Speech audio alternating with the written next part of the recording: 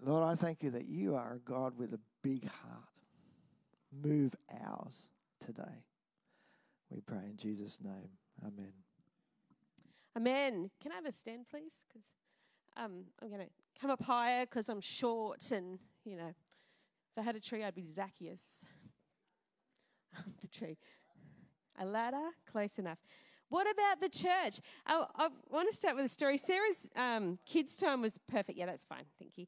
Sarah's kids' time was perfect today because I was at an appointment this week. And have you ever found yourself in a new situation and you've just done something really awkward? And so I was at this appointment and I walked in and introduced myself and they said hello and whatever. And they held their hand out. And so I put my hand in to shake their hand because, you know, that's what you do. And her hand was all limp. I'm going, something's not right here. She said, I was wanting your bag to put it over on the thing. I was like, oh, okay, here's my bag. Just one of those situations where you just feel really, really, really awkward. And I just thought, oh, you idiot. Okay, let's move on. But it gets me thinking that sometimes when we're in situations that it's new and uncomfortable, we sometimes do things that are a bit awkward, don't we? I know I do. Is anyone else with me? They do things that are awkward. And that's okay. And so it's a good reminder for me because I have to remember that when people walk into this room, when people walk into our family store, when people meet us in the community, it can be awkward sometimes because they don't know how to act. When we do the hotels, people will swear in front of me, oh, I'm so sorry. That's okay. It's okay. This is your meeting place. I'm coming to you. I don't get offended by swearing in a pub. That's fantastic. Honestly, do we want to get hung up about ridiculous things? No, not at all. So the church. When we talk about the church, people in our world today, and maybe you had this thinking before, that when you talked about the church, you thought, oh, the church is boring. I'm going to go to sleep. You know, have a rest there and, you know, that's boring. That's some people's view of the church. Other people will think of the church and think it's all about buildings. Like we have all these buildings all around the world by different denominations. Some have a lot more than others, and people think that's what the church is. And it's kind of that, but not at all, that at all. The church is more than that. It's a bit like saying marriage is about a marriage certificate and a ring.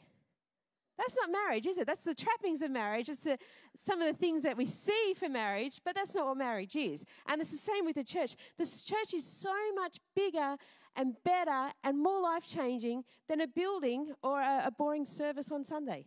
So much more than that. You're going to be with me? Yes, cool. Okay. So I have some reasons today of why I love the church. And I'm hoping that these might resonate with you. Reasons I love the church. The first one is friends. We have friends. You've got a sheet on your seat with some gaps on it. You might want to write on it anything that God says, draw a picture, whatever's fine. I don't mind. I'm not marking them, so it's yours to keep. So grab a pen and grab one of the sheets that's nearby, and you can fill them in. The first blank you've got there is friends. You didn't pick me. I didn't pick you. You may not even like me. And I may not even like you, but since God picked us and he likes us, we are family. So we need to treat each other as friends. We need to treat each other as friends. Jesus said in John 15:15, I call you my friends. So we're called not just to be friends with Jesus. That's a great part of the deal. Friends with Jesus, salvation, but we're also called to be friends with each other. I'll tell you a little secret that we used to, secret strategy we used to do at the Salvo's Discipleship School when we were running it. Every so often, because we're living in community, it was quite a few months that students would be together. Some were sharing rooms, so they had to get on. And if people didn't get on, it was really difficult sometimes. So our strategy was we'd put them together. The people that weren't getting on, we'd put them to do a job together. And usually it was something like cleaning or something. So they'd hate us because they're doing this job they didn't like, and they didn't want to be that person, but they had a common enemy, and that was us. And so they'd work together. Oh, you're realising it now, are you? Yes. We would put together people quite often, and they would turn out to be quite good friends because they'd get past that barrier and work together. So you should try that one day if you're interested. Doesn't matter what size the group is, but there's something that happens. And the word that's used, it's in the New Testament, and it's koinonia. Koinonia means fellowship. It's a depth of relationship that cuts across all ages, ethnicity, background, culture, personality types. And this level of connection is so amazing. It's different from being a Facebook friend. It's better than that. Okay? You have a million Facebook friends, but you don't actually have fellowship with them. So how do we practice koinonia? One is we encourage each other. We thank them, we endorse them, we notice them, we appreciate them. That's one way one thing we can do, we can encourage. Admonish one another. Does anyone ever use admonish in a sentence normally? I don't either. So I looked it up just to be sure I knew what it meant. So here's all of our learning. Admonishing is gently warning or advising earnestly. So we're telling someone else, hey, don't do that, dude. That's not going to work. Anyone been in an admonishing situation? Yeah? Did you listen? Yeah. It's important. It's important that we do it. Confess your sins to one another. Accountability is good. We like that. Forgive one another. So no holding grudges or being bitter. So forgive, accept one another. Being different's okay, and so are different opinions. Serve one another. Serving. Your ministry needs help? Of course I will help you. Build up one another. Be our cheer squad. Conspire for the success of other people. I love that. And be hospitable to one another. Have a coffee or a meal together. Now, I could have spent a whole sermon just on this koinonia. Really could have, because it's so important. Because when we function together as family and friends, it will change the world. It really will. Psalm 119:63 said, I'm a friend to everyone who fears you, to anyone who obeys your orders. We need one another. We need our friends. Someone said this, there are two things you can't do alone. You can't get married alone, and you can't be a Christian alone. Okay, number 2. I love that we're a family. Family is our second point. The church is not an organization that you join. It's a family that you belong to. God offers you a family of friends and friends who are family. That's his church. We're family. I love that. Ephesians 1:5 says his unchanging plan has always been to adopt us into his own family by sending Jesus Christ to die for us. So more than family, we're friends. More than friends, we are family. Now, I can't say that I love God, but I don't like his children. It's just not possible. I can't say I don't like the church, because if God is my father, that makes every one of us brothers and sisters. So look around. They're your brothers and sisters. They're a bit weird. That's okay. You're a bit weird too. But we're all in it together.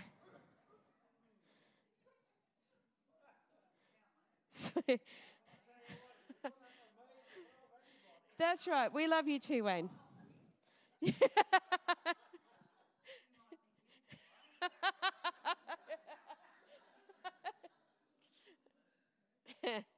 I love that. You are perfect.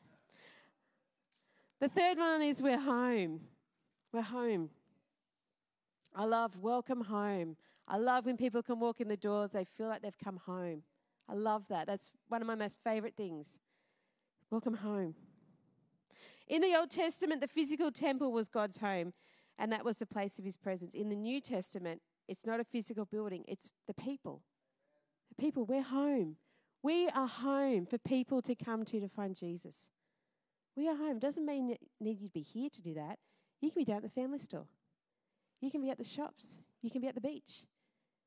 You're the home of God. It's beautiful. Paul talks about in Ephesians 2, he says, you two are being built together to become a dwelling in which God lives by his Spirit. Now, sometimes people will walk into a church and they'll say, wow, the presence is so amazing here. What an atmosphere. What are they sensing? They're sensing God. They're sensing God dwelling with us. That is amazing. And there's something amazing about coming home to be refreshed, to be reinvigorated, to be reorientated, re-energized, revived. And church is designed to be a place where people are loved, accepted, and welcomed home. Now, last weekend, well, it was really last year, Andrew got really annoyed with Halloween, and yeah, you do, and all of the advertising and all that kind of stuff about it. So last year he said to me on the actual Halloween day, we should claim this back for something better. Let's have a meat pie day. All right. So this year we started putting on Facebook a few weeks before Halloween. So it's National Meat Pie Day for Australians. And we had meat pies on Monday night, which was pretty exciting. And we found all these other people decided they had meat pies on Monday night too. Does anyone else want to admit they had meat pies on Monday night?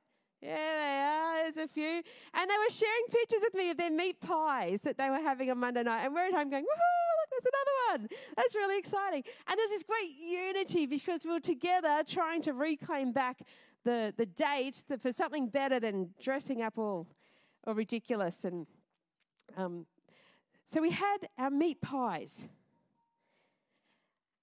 And we were in unity because we wanted something better. And that's my fourth thing I love about the church is unity. We do have meat pies at Long Jetty. That's a pretty good thing, isn't it? But more important is the unity that we have. John 17:21 says that all of them may be one in order that the world will believe. We need to be unified. So it's not just believing the same thing, it's being unified. Because a divided world demands a united church. Otherwise, they're going to pull us apart. If we show cracks, they're going to get right in there and pull it apart. And the world's looking for that. Unity is powerful. We're a great example of it. So how do we be unified? Now, I don't like it when I just read, things like be holy. Well, how do you do that? Be unified. Well, how do you even do that? So, of course, I Googled, how do I be unified in a church? And there's a whole stack of lists on multiple sites of how to bring unity to a church. And do you know what it boils down to? All of those lists are slightly different. It comes down to one thing, be loving. Be loving. I'm going to be loving to you and to you and to you. So which means my actions and my reactions, my intentions, what I do and what I say is going to be loving. That's what unity is. That's how we be unified. I just need to be loving. It's not hard, is it? Well, sometimes. If they're a little bit of a wally. Are you giving yourself excuses? No, we can be unified. Now, unity doesn't mean uniformity. We don't have to be the same. There are different parts. The variety is great, and we want everyone to be different. Not like you have to be different, but you don't have to be all the same. We need logical thinkers. We need the emotional worshippers. We need the dynamic leaders. We need the people that are willing to serve in a following capacity. The visionaries who lead, the studious people who ponder, the generous people who pay the bills. We need everyone. So you don't have to act a certain way to be in uniformity, but we need to just love Jesus and be loving to each other. And that's unity. Collectively, we inspire. 1 Corinthians 12:27 says, all of you together are Christ's body, and each one of you is a separate and necessary part of it. Each one of you is separate but so necessary. When you're not here, the body's not complete. When we're not working together, we're missing something. We need each other. We're better together. Okay, fifth one. Number 5, the fifth thing I love about the church is more. The word more. Now imagine we had a hospital on the coast and they only allowed people into the hospital that were healthy with nothing wrong with them. We'd be outraged, wouldn't we? Let the people in. Let the people in that have got cuts and broken bones and heart attacks. Imagine if they're outside and no one would let them in. Hospitals are for the physically broken. Churches are for everyone, including and especially. the in every way broken people. In every way. We welcome the broken. We welcome the hurt and the wounded. We want to help people find healing. The unconditional love breaks down barriers. People can get back on their feet. People can find restoration and healing. Broken people come to churches, and we want that. Not with broken bones, but broken hearts, broken homes, broken dreams, broken lives. And they limp in on fractured faith. And if the church operates as the church, they will find healing and wholeness in Jesus. It's a beautiful picture, isn't it? Coming in and being set free. Chains will be broken. People will rise up out of the ashes. That's the church that I live for. Ephesians 4:12 talks about preparing God's holy people. That is all of us, okay? Their purpose, that's the leader's purpose, is to prepare God's people to serve and build up the body of Christ. You know, we might be, Andrew might be the leaders, we might have a leadership team, but our job is to prepare everyone to be ministers in our community. You are all the ministers. You all have a job to do. You have all a position. You have all got a mantle to carry to be the ministers in our world. Now, in this term, prepare, on Ephesians 4:12, in that verse, the word prepare, is actually a medical term that Paul was using. And it means the setting of a bone, or restoring the fallen, or mending the nets so that they work again properly, completing the unfinished. That's what the word prepare. The word prepare is not good enough, really, for what we've got. It means so much more. It means that God wants to make into wholeness, restore what was supposed to be there. And he wants to do that in each of your lives. He wants to restore you to what his purpose and plan is. So no matter today, if you've been saying, I can't do that, I've fallen too far, I've wasted my life, I'm broken and discouraged, God says, I want to prepare you. I want to heal and restore you for so much more. Some will touch and teach. Some will share good news. Some will speak words of truth. Visionaries will dream of even greater things. Some will administer. Some will pray. Some will lead. Some will follow. And all will help to heal the brokenness in our world, because that's what the church does together. We make a difference. We'll make the body of Christ stronger. The more part of our heading, number 5, more, is that together we can hit heights that we would never have dreamed of by ourselves. And quite frankly, we couldn't do by ourselves. But we can do it together. We can do it together. We can do things we would never have dared because we have people believing in us and surrounding us. Yes, you can overcome addiction. Yes, you can get a permanent house. Yes, you can have a relationship with your family. Yes, you can get that job. Yes, you can live with integrity and honor. Yes, you can be free of the demons of your past. Why? Because we serve a God who is a God of more. He came to set the captive free. He's a God of transformation. He's the God who can do so much more than we ask or imagine.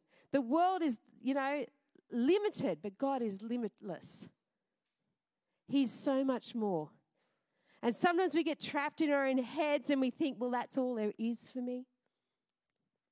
God says, I've got so much more. Dream again. Dream again. That brokenness is only temporary because God wants to make you whole. Mother Teresa said, you can do what I cannot do, and I can do what you cannot do, and together we will do great things. God heals his family through his family. In the church, we use our gifts to love each other, honor one another, keep an eye on troublemakers, and carry each other's burdens. It's true. We're a family. It's what we do. There's this place near Warburton. Anyone been out Warburton Way? It's outside of Melbourne. And it's a redwood forest. We've got a picture of it. The guys will throw up. And this Californian redwood forest is full of these gigantic trees. They go 55 meters into the air, 55 meters up, all the way up there. It's a massive forest, got thousands of trees in it. And this forest has a root system that only goes about 2 meters down. Can you imagine that? 55 meters high, and then their root system's this high. 2 meters.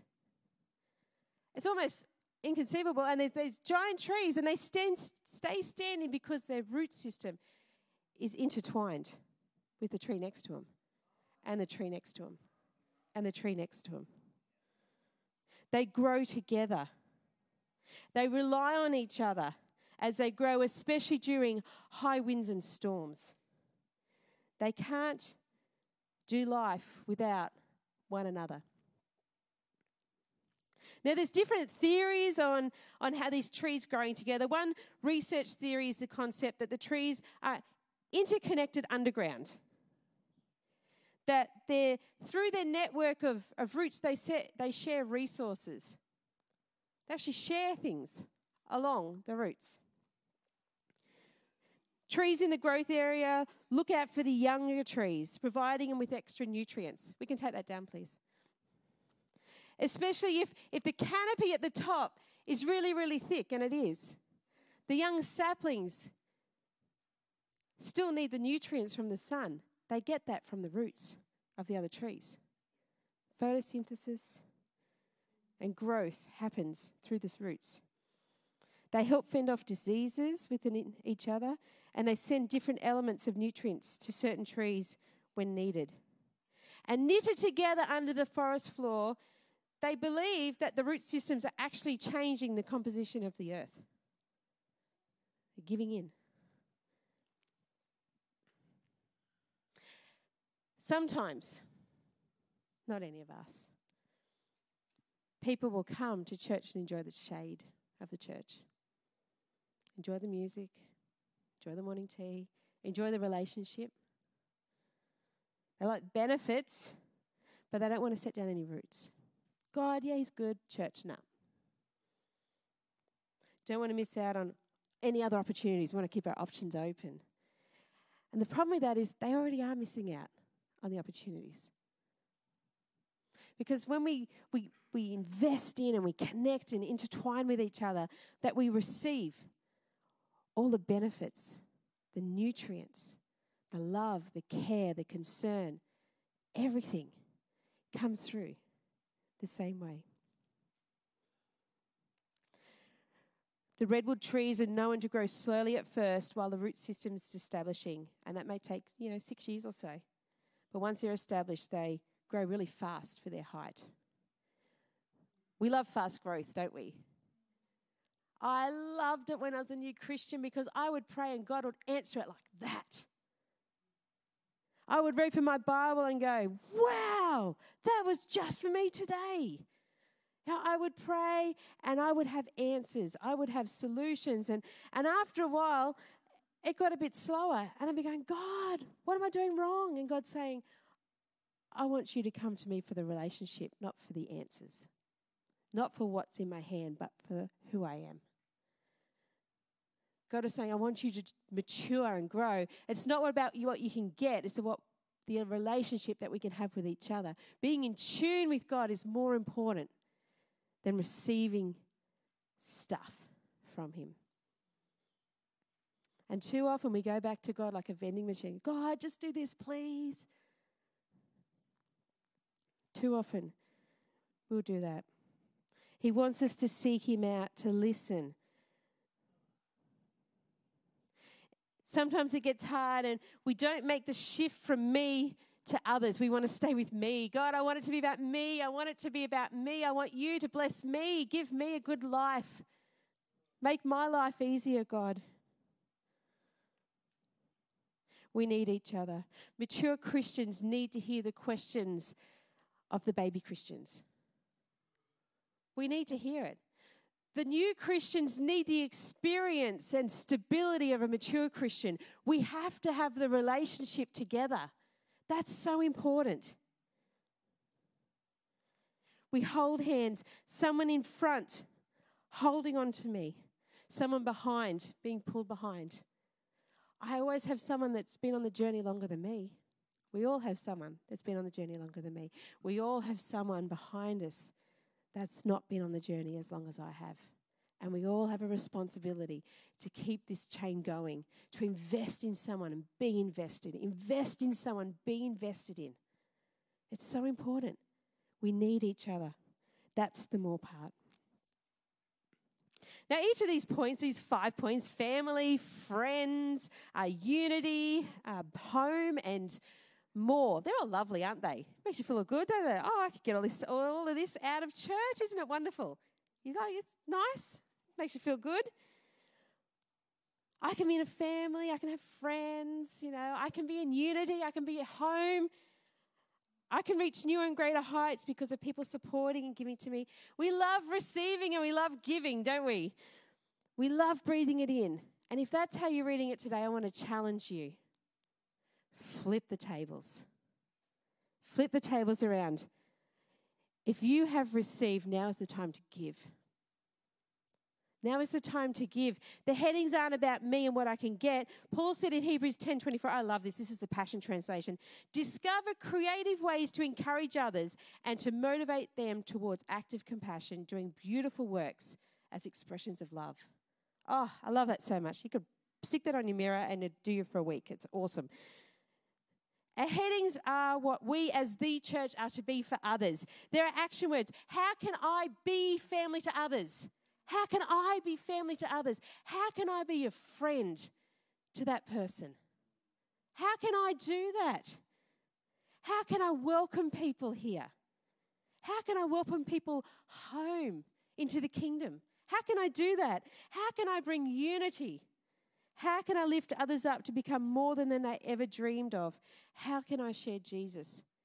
Can you read it like that today? That's the challenge. How can I do more for Jesus instead of just sitting and receiving? Because we've all become good at receiving. We all like that. It's nice, it's comfortable, it makes me feel good, but it's time to step up. It's time to flip the tables. Now those trees, they're doing what trees are made to do. They're just growing and being trees. None of them are sitting back or having time out. How are we living our purpose as Christians? Have we done the thing that God asked us to do last? Or are we still telling God that it's not time and I'm not ready? Are we still telling that? Worship God, worship together, see our community transformed in Jesus' name. That's what the church is all about. So that's our challenge today. Our second part is this. Thank you, Sarah. The second part today is this. Around the walls, you've watched the video of the persecuted church. That is our church. Okay, the persecuted church is our church. The people in Afghanistan, in Egypt, in North Korea, in Afghanistan, in Nigeria, in Iraq, they are the church. They are part of our church. Let's pray for them today. So if you want to take your phone and take a photo of some pages and sit down and read through them, we can stand and pray at them. We're going to move around. That's okay.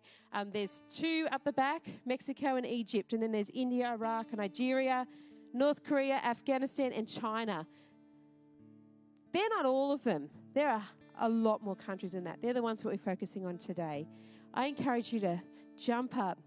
If you need to pray at the mercy seat, you're encouraged to do that today. If you want to commit more in your relationship with the church and the church body, you're welcome to do that. But I ask you to pray. I ask you to pray today for the church. Pray for our brothers and sisters around the world who today could be killed because of their faith. We are the church. We are the church. And there's millions of us around the world today. Let's be part of it as we respond together. The band's going to play. You're welcome to sing. But let's pray for people around the world.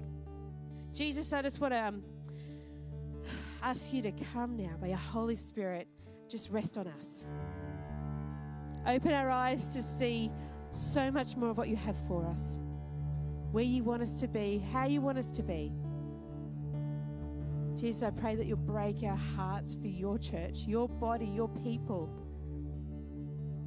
And as we intercede, Lord, I pray that chains will be broken around the world and that people will be set free to live their faith in you in freedom and prosperity. Jesus, help us, I pray. In your name, amen.